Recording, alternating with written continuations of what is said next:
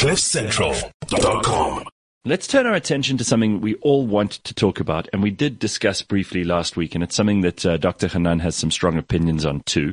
So this is what we do on a Monday morning. We have something called It's Going to Be Okay with Dr. Hanan Bushkin, and he is someone who can speak with authority on mental health, and there have been a lot of pedestrians who've been talking about mental health in the last little while, people who really aren't necessarily more qualified or able to discuss it in a sensible and objective way. And everybody's got an opinion on things like Simone Biles, which is the big story of the Olympics last week. It's amazing. There was this cartoon where they showed... And today, she's declined another 2 events today. Well, there's this great cartoon that I saw over the weekend of, the person who came first, second, and third in the various events that she would have participated in, and then she's doing this leap right over them with a mental health podium. And we've got to talk about whether or not this is something we need to take seriously, or whether it's something silly, and also whether or not it's a story that affects many of us, or whether it just affects Simone Biles. And the only person I could think of to really help us navigate this is Dr. Hanan Bushkin. He's with us now, and we're going to chat to him about the importance of mental health and whether or not there is a very good case to be made for someone who's able to ascertain that they're not in control of a situation and that they remove themselves from it, and whether that isn't actually the best possible way to understand mental health. So here he is. Dr. Hanan, nice to see you. How are you? Nice to see you guys. I'm great. How are you? Good. Makes our Monday better to know that you're going to be here. So we talk about mental health every week here on the show. First of all, I think a lot of people think they know what that means, but they don't. And maybe you can explain that to us. I saw a YouTube clip of yours where you explain it very well. And then we can talk a little bit about quitting and whether or not quitting is just weakness and a lack of strength or character or courage, or whether being able to do what Simone Biles did is actually a great statement of how we should all be thinking about ourselves. So you start us off on mental health, because it seems to me this definition is getting broader and broader by the day. And that's actually the issue. The issue is that when you define mental health in such broad strokes, you think you're doing it much service. You think you're destigmatizing it, but all you're doing is completely stigmatizing it. Us as human beings, we don't like things that we don't understand. No. And if you're defining something in a broad way, or with using broad brushstrokes, then naturally people want to move away from it because we don't understand it. So certainly mental health is way too much of a broad statement, because what does it mean? And I'll take it a step further. When we define depression and anxiety and bipolar or any other diagnosable condition, what does it mean as well? It's so people think they're doing this, let's call it the mental health warriors. They think they're doing this a great service by saying, I'm depressed and I'm proud, and I'm anxious and I'm proud and I'm owning it. But my opinion is you're actually stigmatizing it, because you're putting forward a description that people do not understand.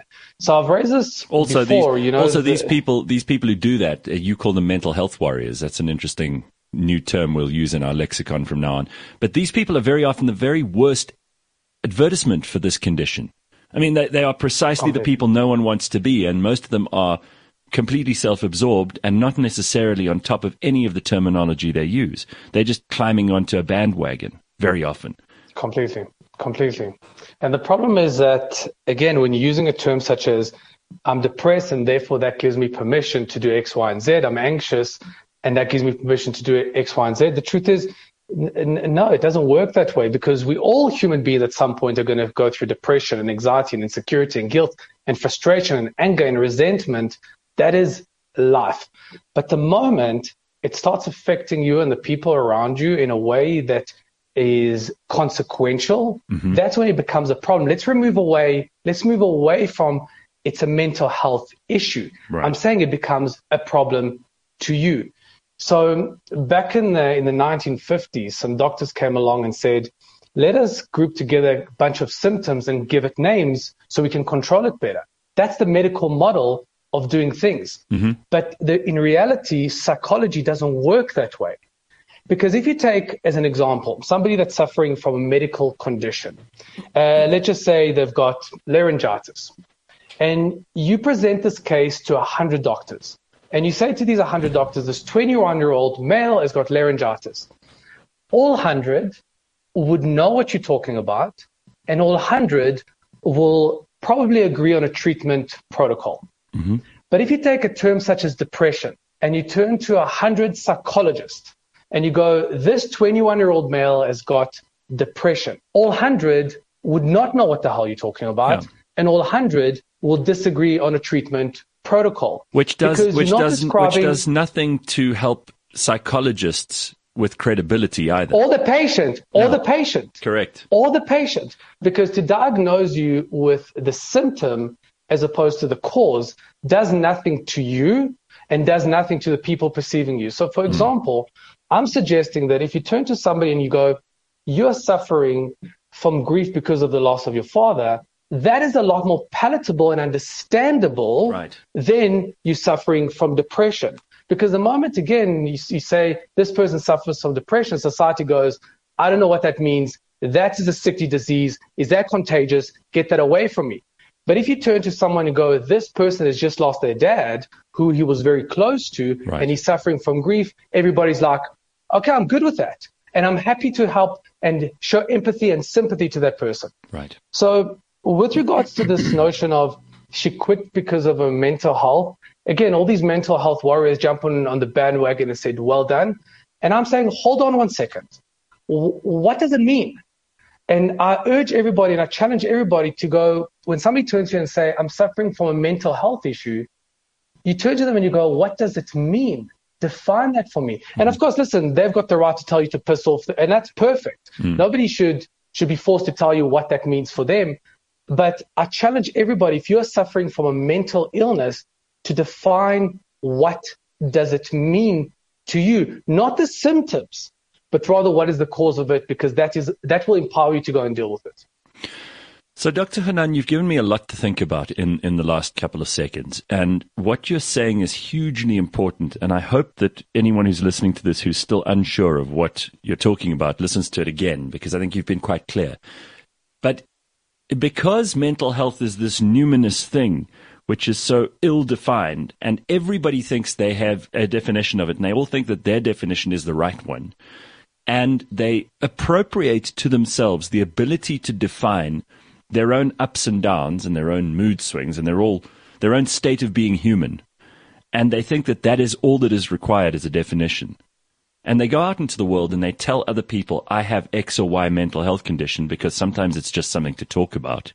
Certainly on social media, that seems to be the case.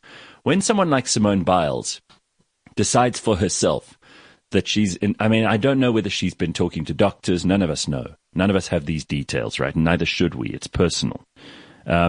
But she decided that it also needed to be public because she made that the reason that she pulled out of various events at the Olympics. I understand that if she was not in her best possible frame of mind in order to win, that it probably wasn't worth her going through some fairly dangerous maneuvers, even though she's an absolute expert at this. If she wasn't feeling 100%. Just like if you weren't feeling 100% and you were about to bungee jump, you might pull out, right? I mean, all of us have that ability to be able to judge for ourselves. Listen, this is not going to go well for me if I force myself to go through with this. But there is this question of quitting. There's this question of bravery, because we're now led to believe that it is courageous of her to have done what throughout human history has been the opposite of courage: to pull out, to hide away, to get out, to run, to seek refuge, or to just take a chill pill and to sit on the sidelines. How do we fix this, what seems like a dissonance? So I had this conversation with a friend of mine last week, and when the story broke out that Simone quit due to a mental illness. Yeah. And I said to this friend, I don't believe it for 1 second. I do not believe it for 1 second, because she has proven herself at the highest level. She's done this before. She's a gold-winning, medal-winning athlete. There's no ways that she quit because of a mental illness. And I was sent an article early this morning. I haven't had a chance to go through it properly, that apparently she stopped because of what she suffered from what is termed the twisties, which is actually a physical condition where it's almost like a vertigo, where you can't orient yourself, which is understandable, because the truth is, if we said that she quit because of a broken neck, well, that would be understandable. We'd go, good for you, of course. So if she quit because of a physical reason, which makes sense to me, that I completely applaud. And of course, listen, nobody wants to see her get injured, certainly her and the people closest to her. But there's no way she quit because of a mental illness. She's got big match temperament, and she's proven it over and over and over again. But again, this notion of this broad brushstroke of I've got a mental health issue, and therefore I've got the right to leave is a little bit flawed. And again, I challenge everybody to not use the term mental illness. The way I want us to think about it, and I put a post on the Instagram about this. I want you to think about an issue when your environment overwhelms your skill set. Mm-hmm. So when your environment is stronger and more complex and more evolved than your skill set, then we have an issue. So naturally what we would do, we would either control the environment or up our skill set. We would naturally change the environment or up our skill set. That's the way it works, to feel in control over our environment. Mm-hmm. But sometimes that's not possible. And I'll give you obviously an extreme analogy. If a lion came into the room, that's my environment, and my skill set is over there. Clearly, me leaving the room would be the cleverest thing to do. You wouldn't call me a quitter. You wouldn't say this person doesn't have bravery. As a matter of fact, he's the cleverest person on earth, because his intention is to survive. He knows he can't tackle the environment. He knows his skill set is no more complex than the environment, and therefore leaving is 100% appropriate. So I challenge anybody to ask yourself, can you, one, change the environment, or one, can you up your skill set? And if the answer is no and no, then leaving is 100% appropriate and probably the most intelligent thing you can do, for sure. Yeah, I like that. That makes a lot of sense to me. I just want to bring up what Michael says here in the comments. Michael says most mental health issues are emotional at their core and therefore not mental. The mental aspect is a symptom and seldom a cause. What do you think of that? So I would tweak it. The truth is, the emotional part is a symptom of something. So when the lion comes into this room, obviously my brain perceives that lion as dangerous, and then my body starts reacting. My adrenaline, cortisol, all the chemicals necessary for me to survive, and then emotion of fear comes up as well. So the first comes the perception of the danger. Your body reacts, which is a symptom of the actual trigger. You also said something else just now that I'd like to interrogate a little bit. You said you don't believe, when you heard the story about Simone Biles, you don't believe she had a real mental health issue. Now, you can say that because you're Dr. Hanan Bushkin and you're trained in mental illness and that kind of thing. If I say that, I'm called everything else under the sun. Now, there are lots of people I don't believe when it comes to these topics, because I think a lot of it is about absorption. I think a lot of it is about people who are just genuinely full of themselves and completely obsessed with their own internal condition. And this has become and self-diagnosis is another absolutely, and navel gazing, frankly. And it gets you points in society these days. You know, you look at Simone Biles, she's a much bigger name now than she would have been if she just won gold, because she did something dramatic, and people all over the world who aren't doing anything dramatic but feel, oh, well, I also have the issue that Simone Biles have. They all feel good about themselves. So she's upped her social cred.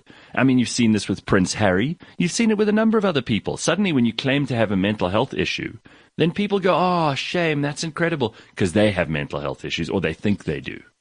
Well, what does it mean? Again, I challenge you. What does it mean? And I'm not saying, by the way, that Simone Biles did not have a mental health issues. Who knows who was giving her advice?